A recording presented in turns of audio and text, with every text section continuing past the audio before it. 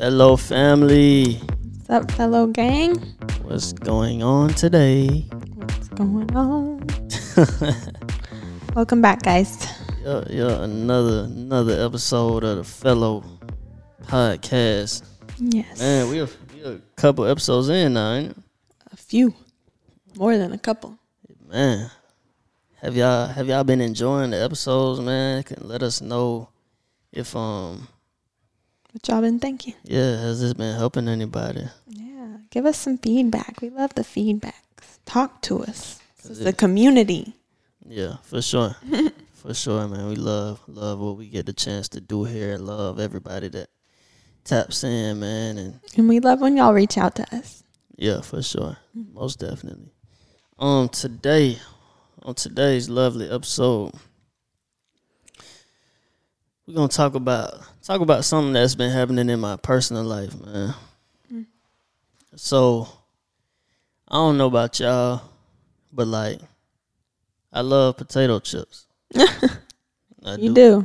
I do. I Sure genuinely does. love potato chips, man. I've had potato chip phases.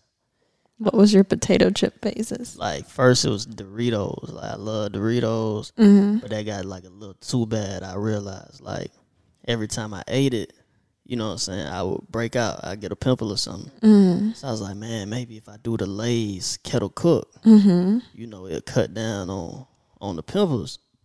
And it cut down a little bit, but I still was getting, you know, a few pimples, man. So even like I tried to do the Lay's baked, and they just ain't put enough salt on that for me. So you went from the Doritos, then you tried to go healthier. Then you went back unhealthy because then you started getting the LeBron spicy. No, I did that one time.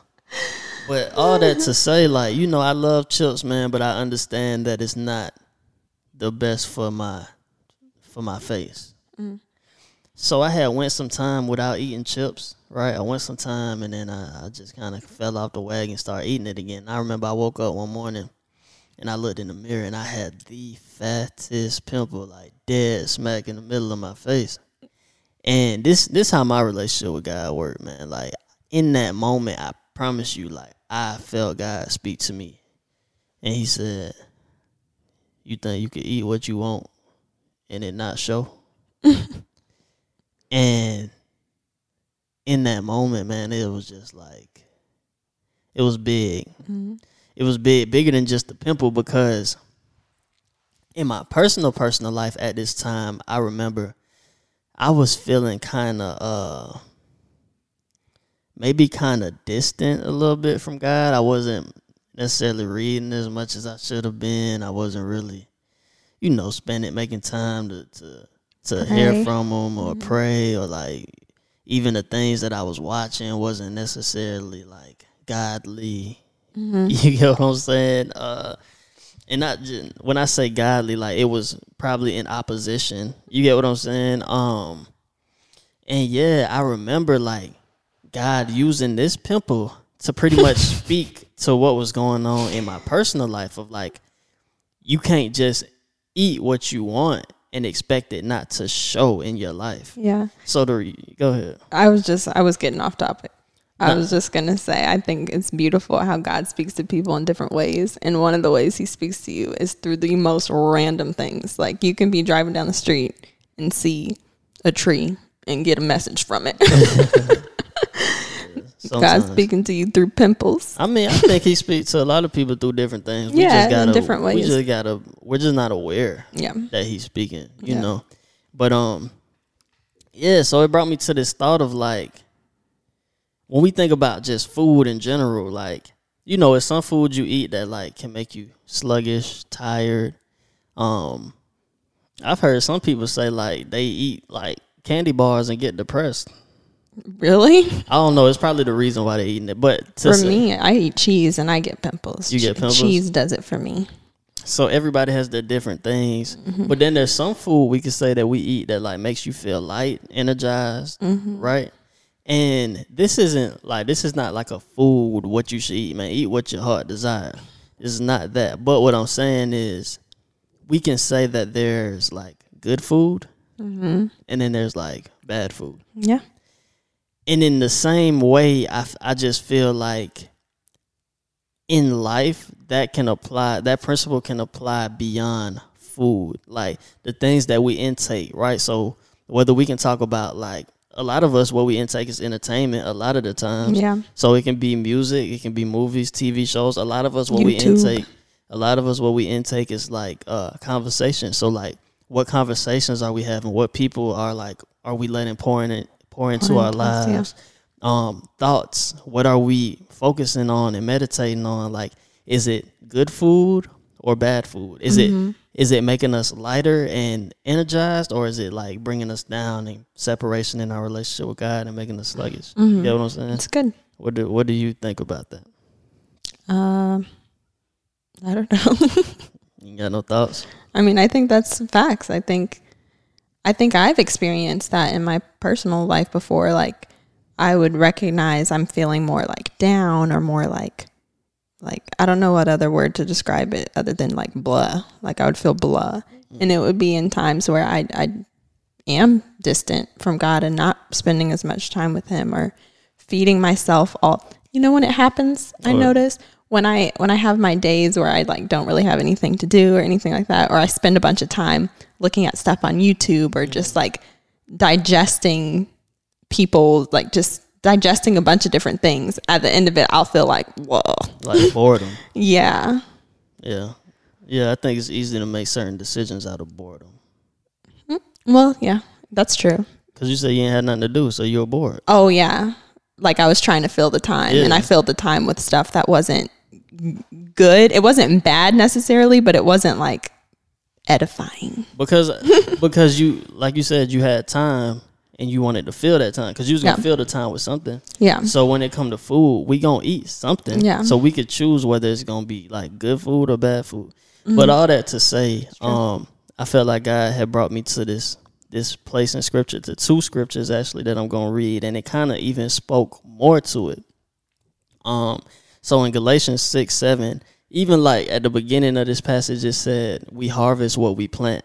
So it's like, he just told me, you think you can eat what you want and expect it not to show. And then it's like, we harvest what we plant. And I'm like, dang, you just like hitting it on the head. You know what I'm saying? So Galatians 6:7 says, don't be misled. You cannot mock the justice of God. You will always harvest what you plant. Those who live only to satisfy their own sinful nature will harvest decay and death from that sinful nature. But those who live to please the Spirit will harvest everlasting life from the Spirit. So let's not get tired of doing what is good. At just the right time, we will reap a harvest of blessing if we don't give up. Therefore, whenever we have the opportunity, we should do good to everyone, especially to those in the family of faith. So from that alone, I just kind of was just getting a sense of like, what I choose to engage in or what I choose to intake is going to show in my life, right? Like, just we harvest what we plant. Yeah. If I plant good, I get good. If I plant bad, I get bad. If I intake good food, I get good results. If I intake bad food, I get bad results. Yeah. That makes sense? And so another verse that, kind of spoke to it was Isaiah 55, 1 and 2. It says, is anyone thirsty? Come and drink, even if you have no money. Come take your choice of wine or milk. It's all free. Why spend your money on food that does not give you strength? Why pay for food that does you no good? Listen to me, and you will eat what is good. You will enjoy the finest food. And like I said, all of this happened in the same time. So I just felt like it was like God just hitting it on the point. Like really getting me to open my eyes to like what I was doing. Why pay for food that does you no good? Why spend your money on food that does not give you strength? And I'm looking at like the movies I've been watching, and I'm like, man, it really ain't doing nothing for me. Yeah. Because we don't realize that it really does, like, we absorb it. Yeah. We can read, we can watch stuff and listen to stuff and think like, oh, it's not really doing anything, but you're taking it in, you're absorbing it, you're listening to it, you're meditating on it. Like, you know what I mean? Yeah. And I feel like we can make we'll probably sometime make another episode really dive in on like those things. But I feel like he brought those things to mind for me to go a different way with it in this episode. And that is to answer this question, or to bring to light this for some people. And like, why is that important? Why is like what I eat important? You know, like, it's my body, right? I should be able to, if I want to get big and fat and be distant, I should be able to be big and fat and be distant, right? And if I want to be healthy and be fit, I should be able to make that choice, right? And I think this is important because of a few things. You got a verse that you was just talking about the other day that I think really hits on it. Pretty much just speaking about how our bodies, we are temples of the Holy Spirit, right? How our bodies no longer belong to us, but God purchased us. So even understanding that, like, your body, you are a temple of the Holy Spirit. You house the Holy Spirit inside of you, right? So God lives within you. Back in you had something? Yeah. What? I feel like you were about to say it though. What? You were about to talk about the temple back in the day. Go ahead. Oh, no. I was going to say, we were talking about this. We were having a conversation about how we are the temple of God. We're supposed to house his spirit, like he was saying. And when you think about the temple back in the day, before Jesus came, their temple was where God dwelt. And the temple was this holy place. It was this holy place that was set apart, and it had a certain order. It had a certain structure. There was certain particular things that went on in the temple, and that even down to the construction of the temple, like God gave specific instructions and details of how he wanted this temple to be laid out and how he wanted to be constructed, and the materials that was in it, and the materials of the objects and everything that was in there. Like, it was a specific way and order that he wanted this temple set up. And now we're the temples. Like, so we can't just, like, we have to be.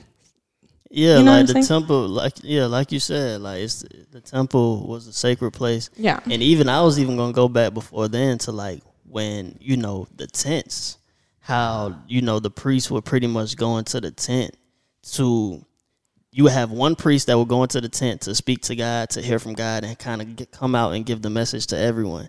And just how that system, and even the temple system, when Jesus came, it all got erased. And now we have become the tent. Temple. We have become the temple for God's spirit. And I say all that to say, Matthew 5:13, it says, "You are the salt of the earth, but what good is salt if it has lost its flavor? Can you make it salty again? It will be thrown out and trampled underfoot as worthless. You are the light of the world, like a city on a hilltop that cannot be hidden. No one lights a lamp and then puts it under a stand where it gives light. No one lights a lamp and then puts it under a basket. Instead, a lamp is placed on a stand where it gives light to everyone in the house. In the same way, let your good deeds shine out for all to see, so that everyone will praise your heavenly Father." So, just speaking to the fact that we are like the salt of this earth. We are the light and salt of this earth, right? We have now a responsibility to be a reflection of God to those around us. Speaking to the fact of like, for God to do what he fully wants to do in our lives, like, we have a responsibility to allow him to do those things. And it's tough to not be set apart, so to speak. It's tough to intake things that are against God and then reflect God. That makes sense? Yeah. Even to the temple tent analogy, like, it was holy, it was set apart. Certain things weren't allowed in. Yeah. That makes sense? So yeah, but again, that's like another episode. We're only going that way because I think a lot of us need to know that's important. Why is that important? Because God has a mission. And that makes me want to speak about like the mission of God, and the mission of God that he set before we were born, like the mission that he gave to Adam and Eve, and the mission that like God has given to us now. Like as believers, like, we have a mission. And I think a lot of us don't know that we have a mission to fulfill. So we're going to talk about the mission after break. Welcome back, fellow family. Welcome back, guys. Man, so yeah, we are talking about the first part. We were talking about, harvesting what you plant and how there's good food, there's bad food, and we should be mindful of what we're taking in. Because we are God's temple. Correct. Mm-hmm. And now we're talking about the mission of God. It sounds like it should have like a drum, a trumpet, a band behind that. You know what I'm saying? We need to load up our little, what are these? Yeah, maybe next season. I don't feel like doing all that. We have little things we can play sound effects, but we don't use them. But man, the mission of God. So, let's go back to the garden and like a little nugget. It's so much you can learn from that garden, man. It's so much. If you go back to Genesis and like look at Adam and Eve before sin and just what God wanted to do, like before things got twisted and corrupted, it's so much to like just know about identity. You know, we see what God created, who he created us to be there. We see, it's just so much. Mm-hmm. It's just so much. But if we go back to the garden, man, we see Adam and Eve walking with God, in relationship with God. And we see God give them these commands to go be fruitful and multiply, right? So in the Bible, in the beginning, it says that human beings, we were made in the image of God, right? So we see God saying that I created you in my image. Go make more people in my image who will make more people in my image. So you're an image bearer, make more image bearers who will make more image bearers. This is like the mission. This is what he gave to Adam and Eve. This is what he told them to do, right? Okay. Because of the fall, because of sin, they were separated from God because sin automatically takes us away from the presence of God, right? And we see all this take place. They end up getting put out of the garden.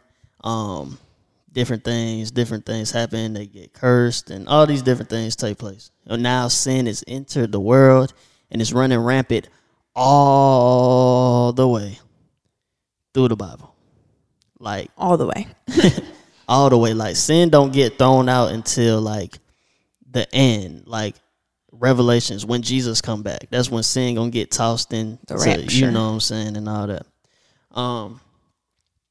So yeah, we see them separated because of sin. So we see that the relationship that they once had was severed because of sin. And here we see why, one of the reasons why we needed a savior, because there was no way to get this relationship back. We were sin. Like, so when we see Jesus died for our sins, we pretty much see he's an eternal sacrifice. He's an atonement for our sins. He pretty much paid the penalty that we were supposed to get because of our sins. Mm-hmm. And because he paid that price, we were then given a way to gain relationship back to God, because without Jesus, we had no way of getting that relationship back. Mm-hmm. So even in the Old Testament, we see like God speaking to multitudes of people through one person or through a priest, or through, but now it says we are the temple of God, because now he wants an intimate personal relationship with each of us individually, and we don't have to go. The person who we go through now is Jesus. He's the priest. You get what I'm saying? Mm-hmm. So my bad, man. I'm really walking the notes through this one. But John 14 stamps that. Jesus says, I am the way, the truth, and the life. No one can come to the Father except through me. So just understand it. I think this is why, and as believers, this is the importance of like being a Christian opposed to other religions. That like, it's not just like you get to God through Jesus. You see what I'm saying? So I mean, other religions, I'm not necessarily sure what they believe all the way. I'm not even here to really talk about what they believe all the way. But if it's not through Jesus Christ, there is no other way through God. Mm-hmm. Like there is no other way to God than through Jesus. So it can't be this, everybody just believe what you want to believe and we all make it to heaven. First of all, my thing about that is, and I didn't even plan to go here, but let's talk about it. All right. Heaven, first of all, is a biblical concept. We get it from the Bible.